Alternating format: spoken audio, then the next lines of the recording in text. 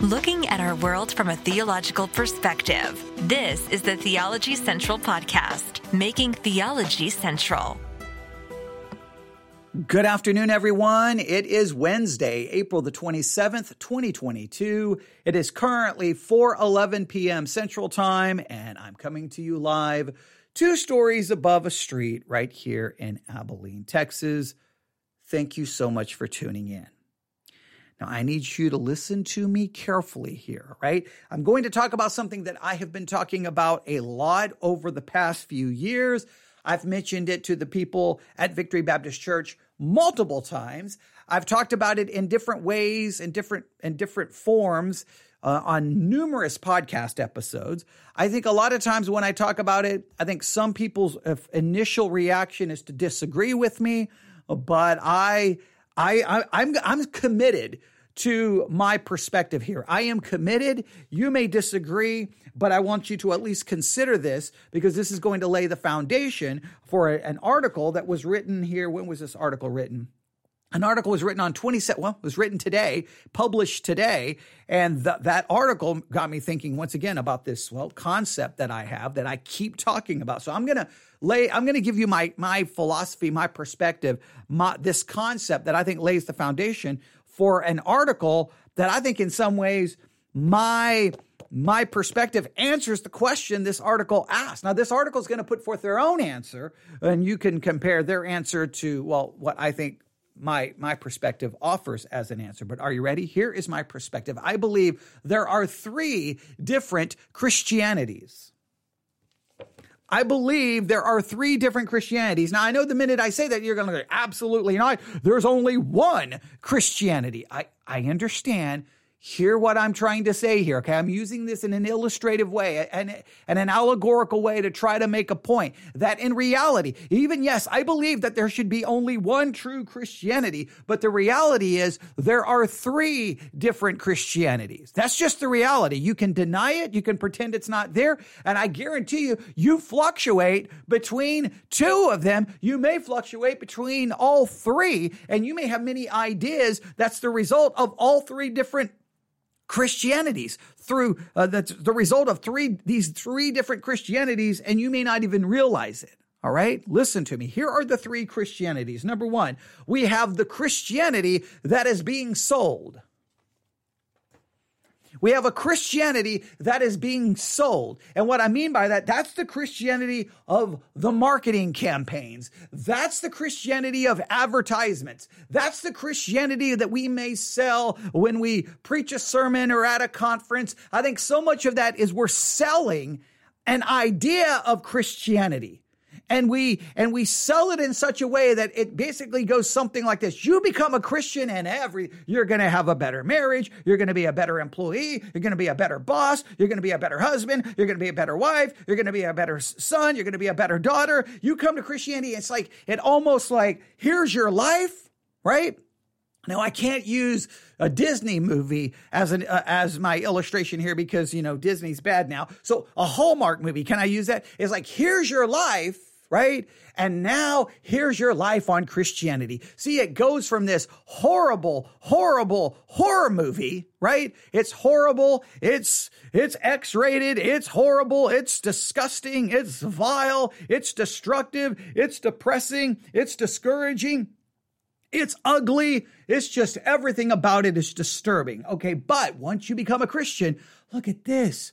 Look at the Hallmark movie. It's so beautiful. It's so wonderful. Everyone is smiling. Look at that. Look at the happy family on the brochure. I mean, when you look at churches when they market stuff, look at the marketing materials. Look at the people. In many cases, even a church website. Many cases, the pictures there are not even people actually in a congregation. These are stock photos taken from somewhere, and they show everyone smiling. Or if they send out any material about a small group, it's all of these beautiful people. No one looks ugly. Everyone's beautiful. Everyone has perfect teeth, perfect hair, perfect clothing. They're all sitting around. Someone's holding a coffee mug. They're all smiling. And you're like, oh, see, that's Christianity. Or if it's about a Christian youth group or a Christian or anything. Just anytime we market it, we find all of this great marketing campaign that puts this forth, this idea that Christianity, if you get Christianity, you get the fairy tale. If you get Christianity, you get the Hallmark movie.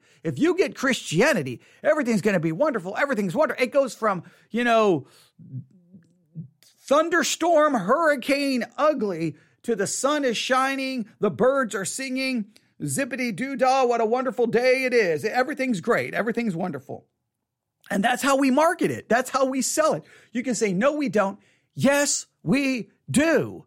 It is sold that way. And you have this idea. You have this perception. Now, maybe it's not the fault of the church. Maybe it's not. Maybe it is. But I believe that whether it's intentional, I think in some cases it's just straight up intentional because we listen to the marketing experts. We want to market it that way. But here's the thing. I want you to listen to me. Even if you try to argue to me that it's not marketed that way, there's the perception that it's going to be that way. What was your perception? I want you to think back. When you first became a Christian, what was your perception of how Christianity was going to be? What was your feeling? What was your thinking? Now, maybe you grew up in the church, so you have a completely different mindset. But if you come from outside the church, you just get, at least in my mind, I had this idea, this romanticized vision of what it was going to be like. And I found out quickly that, I'm sorry, it's not like it was what I felt how it was sold, right? Maybe it wasn't quite sold to me that way, but at least I had my own romanticized version of it. So I think there's the Christianity that we sell, the Christianity that we market. It's the way we preach it. It's just like, come to Jesus and everything's going to be wonderful. Come to Jesus and everything's going to be great. Some obviously within the prosperity gospel take it even another step and you come to Jesus and you're going to be healthy, wealthy, prosperous. They take it even another step. And even those who say they hate the prosperity gospel, they still sell it like you come to Jesus and it's going to be wonderful. You're going to have, well, they may disagree with Joel Osteen, but we almost sell it like you're going to have your best life now. Even though we may say we don't believe that. So I think there is the Christianity that is sold. Then there's a second kind of Christianity. This is the one we pretend. This is the one we pretend. I think a lot of Christians, okay, so Christianity has to be this way. So there's a lot of pretending that everything is wonderful, pretending that everything is great. When we try to cover up our sin, we don't want anyone to see the bad things. We don't want everyone to see the bad things. So there's a lot of putting forth that smile and like everything is wonderful, everything is great, everything's wonderful in my life, everything's wonderful in my children. We want to give it's almost like it's the Christianity of Instagram. It's the Christianity of Facebook. And what do I mean by that? People put forth an image of their life on Facebook and Instagram and other social media platforms that's not actually real. It's curated. It's designed. And you've seen, I don't know if you've seen those videos of someone, trying to get that perfect photograph for Facebook or Instagram, and it may take like 30 takes, 40 takes.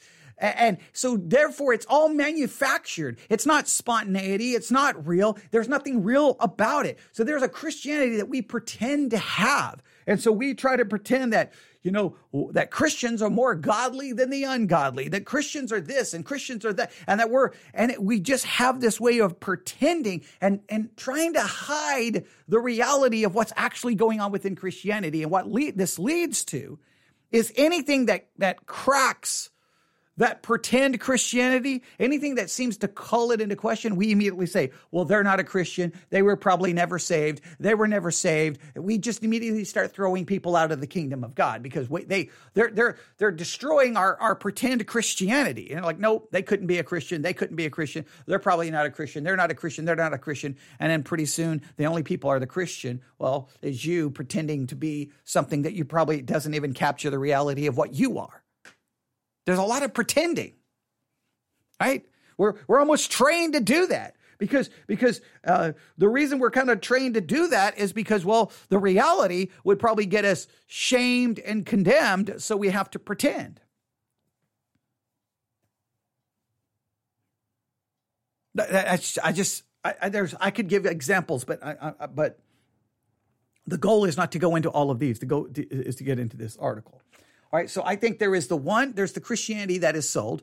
There is the one that is pretended, where Christians feel an invested interest to put forth an idea of Christianity that may not even be the reality of what it is.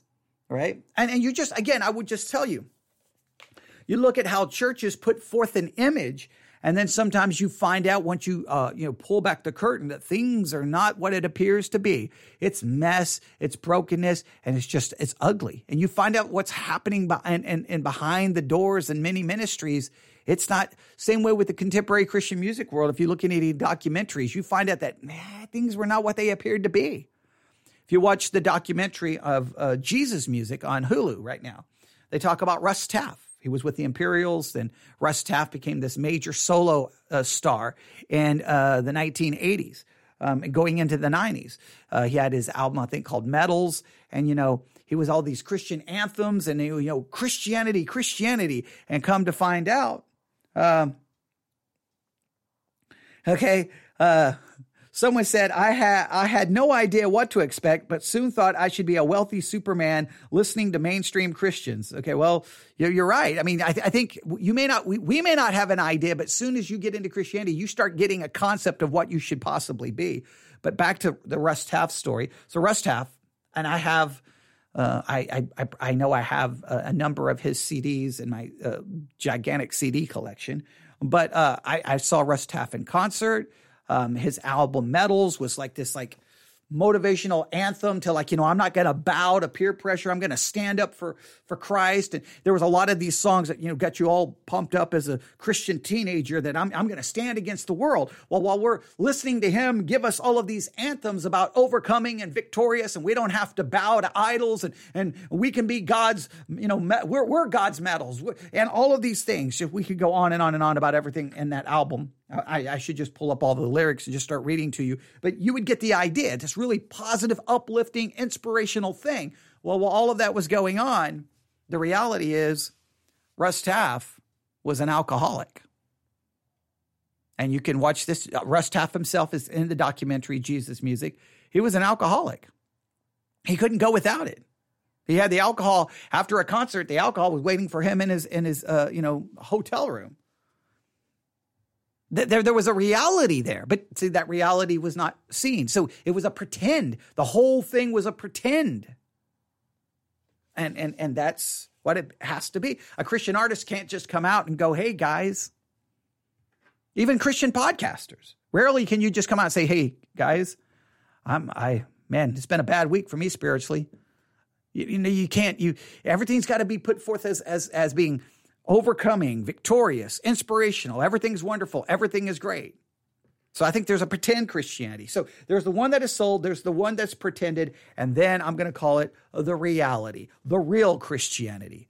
When all of the marketing is done, when all the pretending is over, then we get into and we see the real Christianity. And you know what it is? It's ugly. It's broken marriages. It's sin, it's pornography, it's fornication, it's adultery, it's fighting, it's domestic abuse, it's child abuse, it's broken churches, it's kids being molested inside churches, it's church covering up the abuse, it's church splits where members are fighting one another, it's fighting over property, it's fighting over the color of the carpet, it's bickering, it's backstabbing, it's gossip, it's slander, it's hate, it's unforgiveness, it's just filled with all of it's 1 Corinthians. That's one of the beautiful things I love about the Bible. It doesn't put forth a marketing form of Christianity. It doesn't put forth a pretend form of Christianity. It gives us the ugly, real thing that Paul refers to these people in 1 Corinthians. If you'll look at 1 Corinthians, he refers to these people that he is writing to as babes in Christ. He refers to them as Christians. He refers to the people in the church of Corinth as Christians, and they are just filled with pride, arrogance. They're divided. They're getting drunk at the Lord's Supper, for crying out loud. Can you imagine if that was reported today? Hey, the local at the First Baptist Church in whatever town you live in, well, last night they were partaking of the Lord's Supper, and there was a massive amounts of trouble because a large portion of the congregation got drunk. People are like, oh, how scandalous. What's right there in 1 Corinthians? They got drunk taking the Lord's Supper, for crying out loud. They were suing one another. It was just chaos in the church of Corinth. But see, that's not support. No. Don't let anybody see that. No, we got to cover it up. Instead, we just can't be real. 3 forms of Christianity. The kind we sell, the kind we pretend to have, and then the reality, the real one, what we actually possess, what we actually experience. Now, why do I mention all of that? Because right when I got done with the last live broadcast, I got a notification that said, why are some Christians so mean?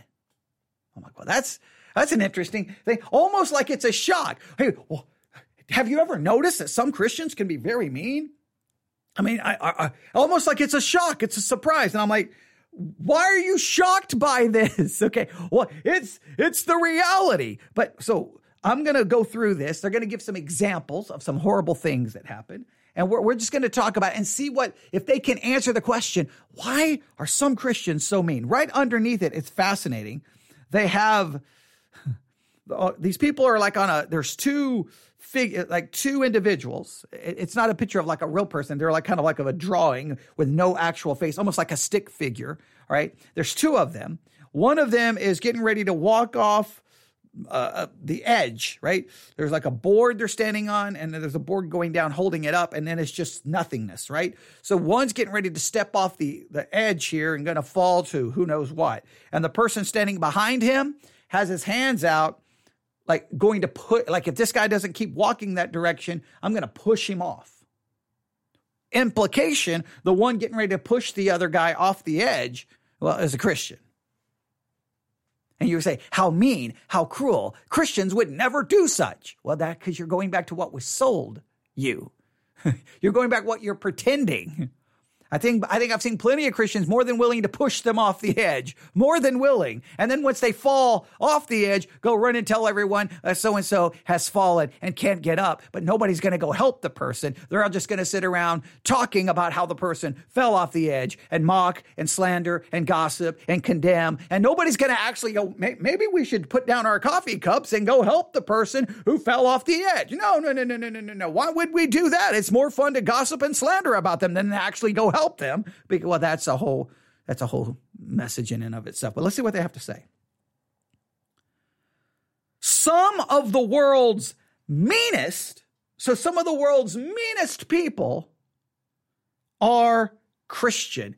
That's the first sentence. Some of the world's meanest are Christians.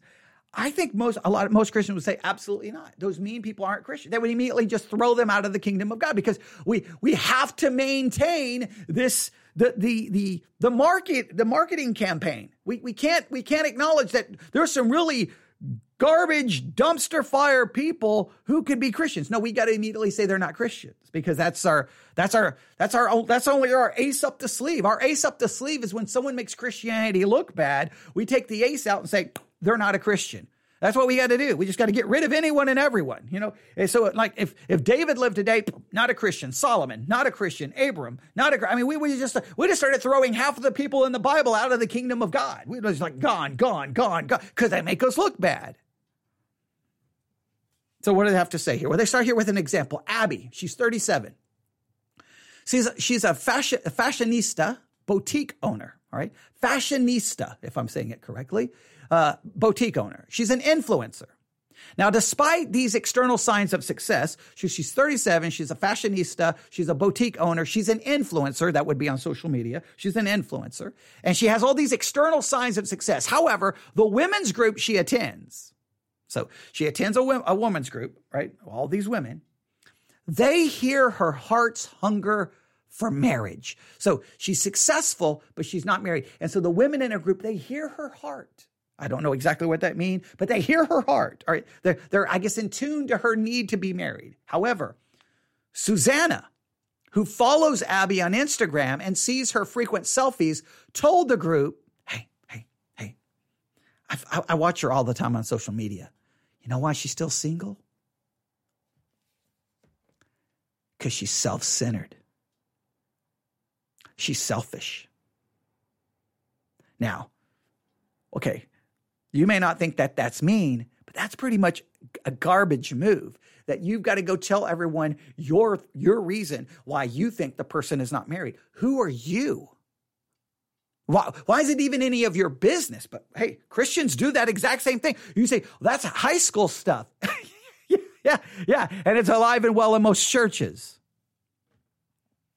So there's example number one. Number two, Marcia and her sister had weathered their shares of arguments when her only sister got diagnosed with breast cancer. However, Marcia dismissed their differences and cares for her sick sister diligently. Yet despite Marcia's selflessness, and knowing about her family's financial need, the dying woman purposely cuts Marcia out of her will.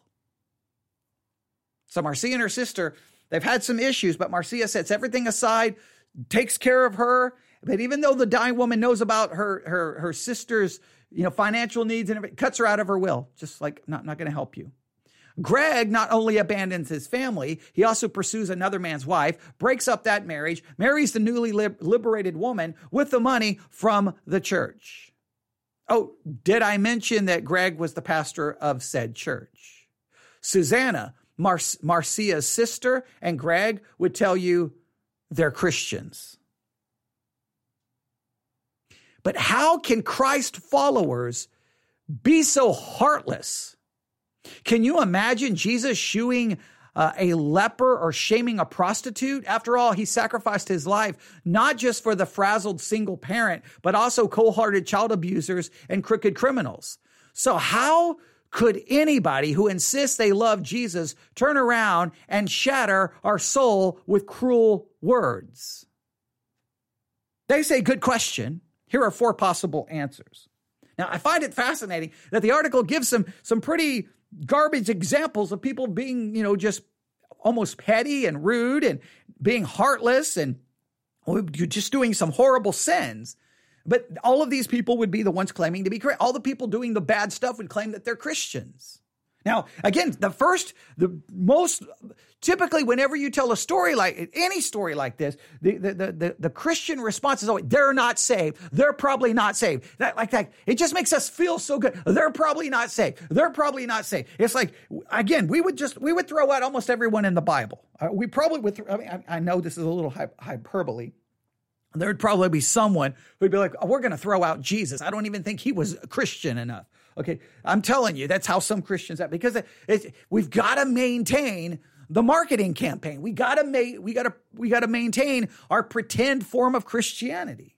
But Christians out there can be mean. They can be cruel. They can do horrible things. Now, what I find interesting is that the article wants to provide us 4 possible answers. Now, I am interested in their answers. But I just find it that hey, okay, I got to come up with some answers here. Why do we have to come up with answers? It's because we have bought into this lie. You know where I'm going. You know what I'm going to say. Some of you have listened to me long enough. You know where I'm going to go. It is so driven into everyone's brain that when you became a Christian, not positionally, but practically, in reality, you became a new creature. Old things have passed away and everything has become new. That is so driven into your mind that you have to then pretend that everything is new and the old is gone. The only problem with that, we know that's not true in reality, because your old nature does not go away. So clearly the old is not gone, and clearly not all things have become new, because clearly you still have an old nature. So how do we understand that? It is true positionally. So whoever you are, when you claim to be a Christian, I see you as a new creature. I see the old is gone because in Christ you have been declared perfectly righteous because of an imputed righteousness. But practically, you are not new. Practically, you are not righteous. You're still a sinner with a sinful nature. You're still selfish. You're still a jerk. You're still all of those things. Now, the fact that you've been saved by an imputed righteousness, hopefully you are motivated because of God's mercy and grace to now strive and fight to become a better person. But because we've been so just indoctrinated, brainwashed, that we are something that we are not, we have to pretend to be that which we are not, which all we do is create a facade that we cannot then be real with one another about what we really are. All right, here's where they go. Here's their answers. They start with this. This is interesting. They start with the reason this happens, the reason there's just some really mean and nasty Christians. They start with this: a severe neglect of human emotion. That's interesting. Do you think there's a problem within the body of Christ where there's a neglect of human emotion?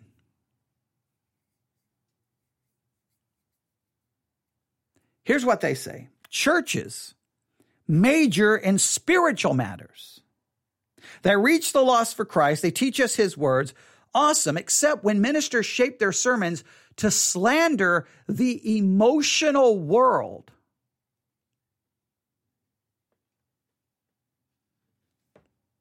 Do you think pastors shape their sermons to slander the emotional world? What does that even mean? Now that sounds like, ooh, like if I was to say that preachers shape sermons to slander the emotional world and it needs to stop, that would be a good tweet. That would make a good quote, but what exactly does that mean? I need more, right? It sounds good, but if you were to say, okay, what does that mean? I would be like, well, I'm not so sure. So let's see what they offer. Some do so. Now, they're going to give some different ways in which pastors shape their sermons to slander the emotional world. Number one, some do so by labeling. Hang on, I got to go back. The whole website just changed everything. Okay, here we go. They just went to a completely different article. I'm like, no.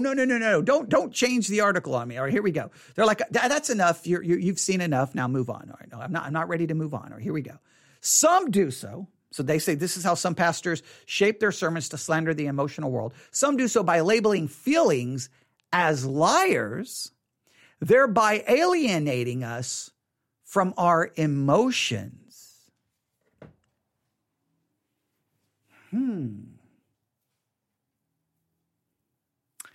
That's interesting.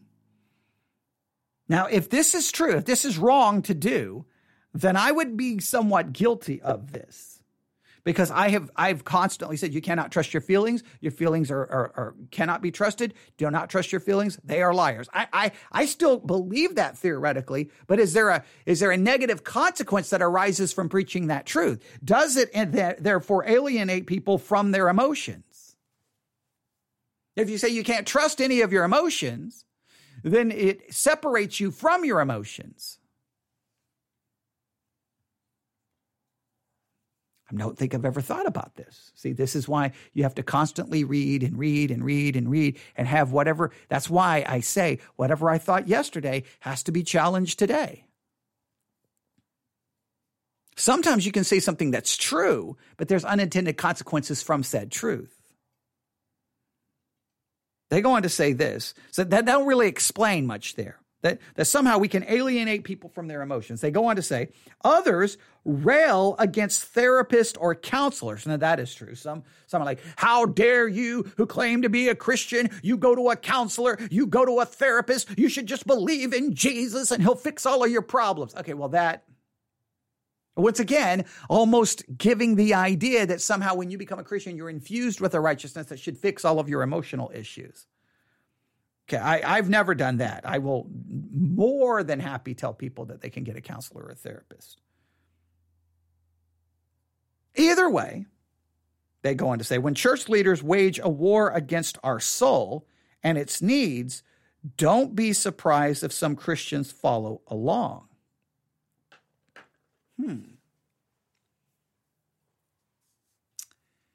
So I think what they're saying, now I've got to try to read between the lines here, that from the pulpit, a war has basically been declared on feelings and emotions. And because that has occurred, it alienates people from emotions. So those sitting in the pew pick up that war and then are not considerate or could care less about anyone's emotions or anyone's feelings. They don't take it into consideration, and anyone's emotions and feelings it cannot even be viewed as a possible reason why they did this, because that's just an excuse. I don't care what you were feeling. I don't care what your emotion was. What you did was wrong, and it was a sin. And no consideration of the emotion or feeling can even be brought into it. There may be some truth there.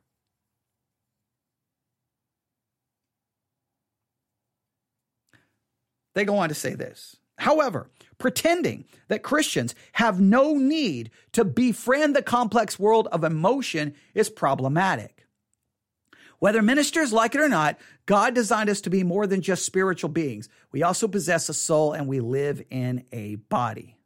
A lifelong habit of denying emotions means some Christians are left clueless when it comes to handle feelings. There are many examples we can wade into, but let's take jealousy, a powerful but tricky emotion to process. Proverbs 27:4 phrases it this way: wrath is cruel, anger is overwhelming, but who can stand before jealousy? Let's return to one of the mean stories from before to illustrate. What if you discovered that Marcia's sister disinherits her because of a chronic case of jealousy? Marcia had kids and a loving husband, whereas her sister never married. Marcia's job suits her talents, while her sister's professional aspiration never took off. Say you feel moved to advocate for Marcia. Would you appeal to her sister's compassion? Or in other words, what would you do? Okay, we'll stop here before we get into it, because I'm going to use this example. So let's stop right here. If we go back, do you think Christians have a habit of denying emotions, and as a result, they are clueless in how to handle feelings or emotions? In other words, have we reduced everything to this action is wrong, this action is right? We almost ignore feelings, and then people respond. Well, but the feelings here lead to actions. It's their actions. I guess what they're trying to say is that these actions are the result of feelings. And if they would have been more in tune with the feelings, then maybe it wouldn't have led to the actions. And the reason they're not in tune with their emotions is because the church has basically declared war on the emotions. I don't know if I completely see this. Let's see where they go here. So they're going to go back to that previous story, and they're going to so we discover that Marcia's sister disinherits her because of a chronic case of jealousy. Marcia had kids, loving husband, where her sister never married. Marcia's job suits her talents, where her sister's professional aspiration never took off. So say you feel moved to advocate for Marcia, what would you do? So in other words, if you were in this situation, what would you do? Would you go to the sister and go, come on, how could you do this to your sister? Would you appeal to her sister's compassion? You should have some compassion here. Look how compassionate your sister's been to you. They offer this. A needy dad failed when he used this tactic to persuade Jesus to heal his son. Jesus informed him what's needed is faith, not compassion. Likewise, asking a jealous person to show compassion won't always work. So they're saying trying to appeal to her compassion if she's already jealous is probably not going to work. And they use this example of in Mark 9. We could get into that. Okay. They go on to say, would you advise her to get over her jealousy? Having your feelings invalidated is unpleasant for anyone, making this intervention highly ineffective. So they're saying if you go to this woman and say, hey, you need to get over your jealousy, you need to stop being jealous. They're saying that when you invalidate someone's feelings, that it makes this highly ineffective and usually makes them mad. So what should we do? Well, they offer a third. Approach her with a Bible and cite verses how God commands us to love each other. The Word of God should be the final authority for all believers. The sad truth, however, is that it isn't always the case, including when people are gripped by emotions. Operating as though the only thing that mattered was spirituality will injure our relationships. That's an interesting...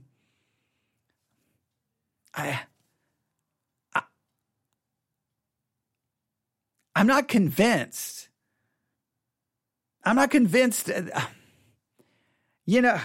So you're saying, okay, so you don't confront some people about their jealousy because you're invalidating their emotion. So what you do is you just say, hey, here's some Bible verses on that God commands you to love other people, like your sister. So is what you're doing loving?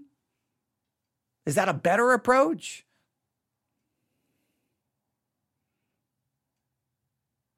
And it says that if we operate as though the only thing that mattered was spirituality, we injure our relationships.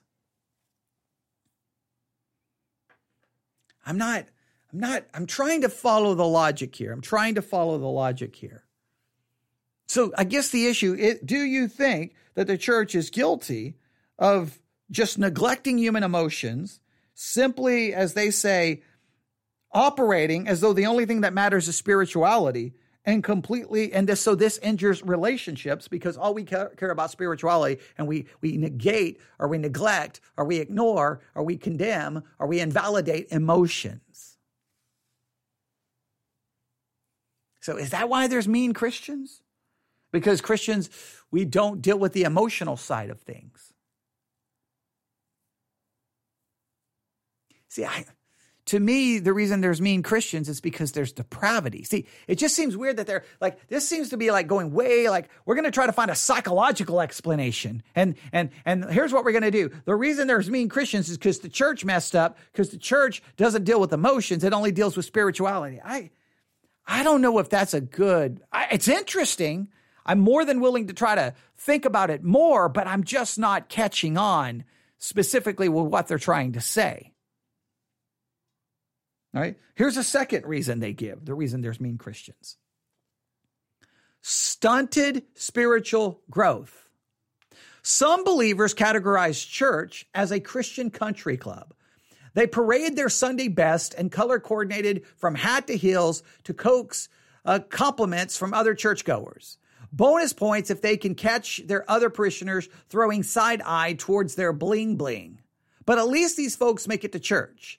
Other mean Christians only attend if it's convenient or because the calendar claims it's Christmas. Consequently, they consume only a puny amount of scripture compared to everything else. It makes sense for these infrequent churchgoers to forego biblical values when a conflict erupts. They might withhold forgiveness instead. However, unforgiveness will ferment into bitterness. And once bitterness blooms, it will poison their hearts. Your ways and your deeds have brought these things upon you. This is your evil, how bitter, how it has touched your heart. Jeremiah 4:18. So it says, which explains why they can act in mean ways. So what they say is the reason they're acting in such mean ways is because, they're not growing spiritually. They're not growing spiritually. And if they were growing spiritually, then they wouldn't act in said way. Well, I think we constantly have to challenge how we're growing spiritually. We have to constantly, are we attending church? Are we studying our Bible? I think that always has to be, sometimes it's always the go-to for Christians.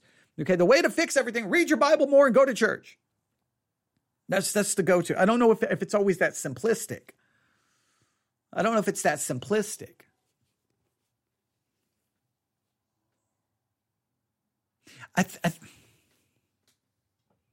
Yeah, okay. Yeah, I mean, I do believe spiritual growth and the lack of spiritual growth can produce some bad attitudes and bad actions, obviously, but I just don't know. I don't know if that seems like the first one seems like an overcomplication, and this one seems like an oversimplification. The first one, you're like, okay, wait a minute. So the church basically disconnects people from their emotions, and that one's, I kind of overcomplicates it, and this seems to oversimplify it. Hey, just grow spiritually and you'll stop being a mean jerk. I don't know what that works. Here's the third they give here. Let's see here. Suppressing emotional pain. Christians who ignore the cuts and bruises to their souls could convey an image of insensitivity. For instance, let's revisit Greg's story from before. Prior to the breakdown of his marriage, Mr. and Mrs. Gregg pastored a small church in a small town. Translation, his salary could barely sustain their family. Even after Gregg pursued the only other opportunity he could find, a commission-only sales job, money was still scarce. When Miss Gregg saw her husband's substandard skills as a salesman, she assailed her husband as a failed provider and fake preacher. She also shoved her husband once or twice. His wife's nonstop verbal abuse made Gregg feel trapped. As their tiny town's most visible personality, Gregg couldn't confide in anyone, which is why he went online. What would eventually develop into a full-blown affair began when he found an old friend on Facebook. Just like she used to do in college, this woman knew how to soothe him. I didn't detail Greg's backstory to justify his ungodly choices, but to depict the power inherent in unhealed emotional wounds. Unless we take intentional steps to heal it, emotional pain will explode into behavior that can be cold, unchristian, or often both. Now, this one may have some truth. Now, the danger here is everybody perceives that you're looking for excuses. Remember, you can try to find causes, you can try to find reasons and not make it, you make it an excuse when you say, I did this because of that, therefore I cannot be blamed and I'm not responsible. That's an excuse. It's different to say, I did this, here are some of the reasons that I think led to it, but I'm still responsible. Some people don't want to even allow for the exploring what could have led to it. But I think it is fair that sometimes there can be, can we say, suppressed emotional pain, unresolved emotional issues, unresolved emotional things that makes you vulnerable to certain temptations and certain sin. And maybe even certain emotional reaction and certain attitudes. There's something, you see the surface, but there's something going on deeper. I'll give you an example. All right. I don't know if it's a great example. After basic training, Lackland Air Force Base, I end up at Shepherd Air Force Base, Wichita Falls, Texas, to begin my training in the medical world for the military, for the United States Air Force. Now, I believe the first time I ever came in contact with this person, was in tech school. I think she was in the same class. And my attitude was in tech school, even in basic training, I tried to do the same thing, is look, you got to be, I tried to do the same thing even in my work life, is I got to be here 8 hours a day, 9 hours a day, 10 hours a day, 11 hours a day. So I'm going to do everything in my power. Yeah, I'm going to do my job and I'm going to try to do my job right, but I'm going to try to have as much fun as I can. I'm just going to try to make the most of it because I'm stuck here, right? So I'm in tech school. I'm stuck there. It's school. You got to get up, you got to march to class, march back. You got all of these things you have to do, uniform inspections, room inspections. There's all of these things. It's stressful. You got to pass. If you don't pass, then you're going to be kicked out and then your military career could be over. Like there's just, there's a lot of stress going on. You got physical training you have to do. You got to pass physical tests. There's just a lot going on. But I tried to make the best of it. And we joked around. Another, I can't remember his name. He ended up kind of like my partner in crime. And we messed around. We joked around. Now, some of the students didn't understand. We had one instructor, and she messed around with us, and And everyone thought that sometimes she did things to us that everyone perceived that we were being punished, but it was clearly a joke. I'll never forget when it was all over, she basically told everyone in the class that, hey, there's only 2 people here that I would ever want to work with, and it's none of you guys, okay?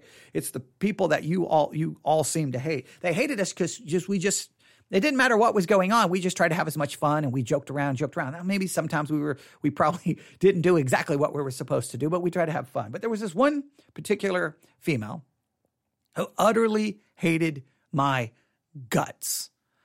I mean, she was, just an absolute jerk. I don't know what the issue was. She hated me. Well, we end up at the very same, when after tech school, we get sent to the exact same military base, Offutt Air Force Base, Omaha, Nebraska, which is actually located in Bellevue, Nebraska. Okay. We end up there, and we end up working in the same place. We end up in the medical records department. And she basically it's just conflict, right? I mean, the word go, conflict. And so they're finally like, look, what is the issue with this? Well, look, what is your issue? Why do you hate this person so much?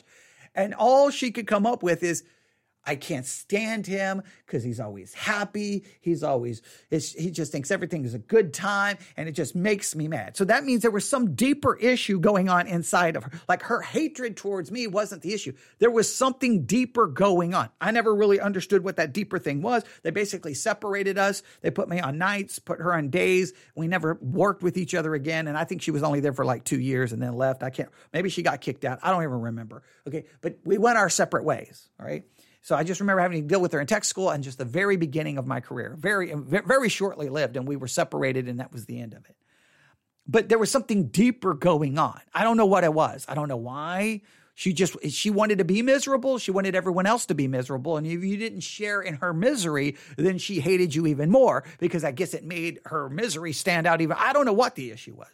I mean, I'm not trying to psychoanalyze it, but I think there's some truth that sometimes there's some emotional issues going on. There's things happening that just creates the perfect storm, not only for your own ungodly attitude, your own ungodly feelings, but your own ungodly actions. And I think it's interesting that when you hear the story of as the story that they told of Greg and that man who did all of those horrible things, when you start adding the full context, you can see, well, it doesn't excuse it, but you can see, well, I can see how you got from point A to point B. Now, point B is still wrong. So you had to take point A and do something right with it.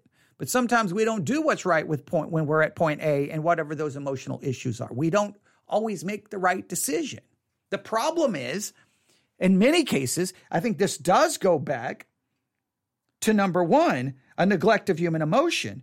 In many cases within the church, can you share that emotional pain? Can you be open and honest with your struggle? Can you be open and honest with how you're feeling? You're feeling alone or misunderstood, or that people did not, whatever the case may be. Do you have to, if you don't acknowledge it, then there is problems. They go on to say this: unless we take intentional steps to heal it, emotional pain will explode into behavior that can be cold, unchristian, or both. Number 4. Shirking, conflict resolution. Remember Abby, the single woman with a successful career? Susanna's comments about Abby's self-centeredness slashed any remaining hope to be married. Abby also worries Susanna could be right. What if God thinks I'm not marriage material? Abby's family never processed hard feelings. So even though Susanna's words cut her to the core, Abby could only envision one escape route: quit the small group, avoid Susanna, flee. But let's review what happened from Susanna's perspective, because she can't find a filter that fit in her mouth, Susanna often broadcast her sentiments liberally. In addition, as a baby boomer, Susanna is a naive newbie when it comes to social media. She interpreted Abby's frequent selfies as evidence of excessive self-love rather than a way to promote Abby's boutique business. Unless Abby can inform Susanna how hurtful her comments felt, Susanna would continue to remain clueless as to her potential harm to others, while Abby continues to wonder how a Christian could be so cruel. In other words, sometimes the issue is we don't want conflict resolution. Now, so in other words, I guess the issue here is that someone could be being mean and not intending to be mean. And we don't know that until we do engage in conflict resolution. And then we find out that they never really intended it that way and that we misinterpreted their actions. So maybe their meanness is not truly meanness. We just don't perceive it. Okay, maybe. All right. They go on to say this. Regardless of why some Christians can be mean, and again, what they never deal with is human depravity. See, they never deal with the fact that we're depraved. I can't stand when that always gets left out. But here we go. Regardless of why some Christians can be mean, we're still stuck with the mess their decisions made. They may range from tolerating all the feelings that their callous actions provoke to devastating financial consequences. No matter what cruel Christians have done, however, here's a response that never fails: forgiveness. But let's be real, forgiveness can be challenging, such as when the offender struts around without any ounce of remorse, which may explain why 60% of respondents in a survey of love and forgiveness believe the offender must first apologize before we can forgive. This stance, while understandable, is unbiblical. Jesus instructed us to just forgive with or without an attached apology. However, the shock of being mistreated can sometimes knock you over, making forgiveness seem as unlikely as accessing a high cupboard while lying prone on the floor. If you need help getting back on your feet, they of course promote a book here. As we strive to forgive those who have hurt us, there's a crucial commitment we can make. Let's resolve to do the necessary work to eliminate cruel or rude people from our repertoire. That way we won't add to the mean Christian population. All right, so that don't really offer a lot of help, but I do agree this. When we face people who are mean, when we face people who have hurt us, when people have let us down, right? What we can do, and this is very important, is that we can and should forgive whether they seek it, whether they deserve it, whether you think they're sincere. We can forgive them. We can do that because that's what we're called to do. You say it's not easy. I'm not saying it's easy, but forgiving them, think of it this way. We forgive because we have been forgiven. We don't forgive because they deserve it. We don't forgive because they've earned it. We don't forgive because they've asked for it. We forgive because of the great forgiveness we have been given in Christ Jesus. And we forgive others as God has forgiven us, which is perfect and completely. And we release them, we let it go, and we move on. Doesn't mean you have to be in a relationship with them. Don't mean you have to be close to them. It just means you've released, you let it go, and you've moved on with your life. You've just let it go. That's how we have to respond to mean people. But I think the main thing is we have to look at, how do we treat people? Just on a daily basis. Are you kind, considerate, respectful? Do you show gratitude? How do you treat people? Everything from the drive-through window of a fast food restaurant to a waiter, to the busboy in a restaurant, to someone at a convenience store. Just how do you naturally treat people?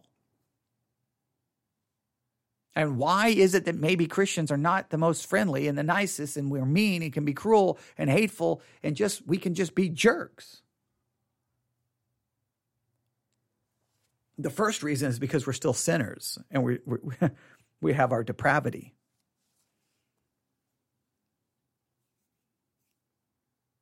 Maybe we don't even perceive how our attitude and actions impact other people. Maybe we think that other people are just too sensitive. But I think it's something to consider. I'm going to stop right there because it's 5:04 and I've got to get ready for church tonight. So that the name of the article, Why Are Some Christians So Mean? It's published at crosswalk.com, and it was published today. Why Are Some Christians So Mean? Please check it out. All right. You can have your own discussions with it. Right? They put forth a lot of, I think, some of their ideas. Maybe you can. I'm just not even going to say anything else. You can tell me what you think. You can email me newsif@yahoo.com. That's newsif@yahoo.com. If I don't get back up here before I go to church, 7 p.m., probably about 7:10, we'll be in Matthew 24, looking at it from a preteristic point of view, trying to consider it and see how that works or doesn't work. And you can tune in at 7:10 p.m. if you would like. So choose to listen to us live. All right, everyone have a great evening. God bless.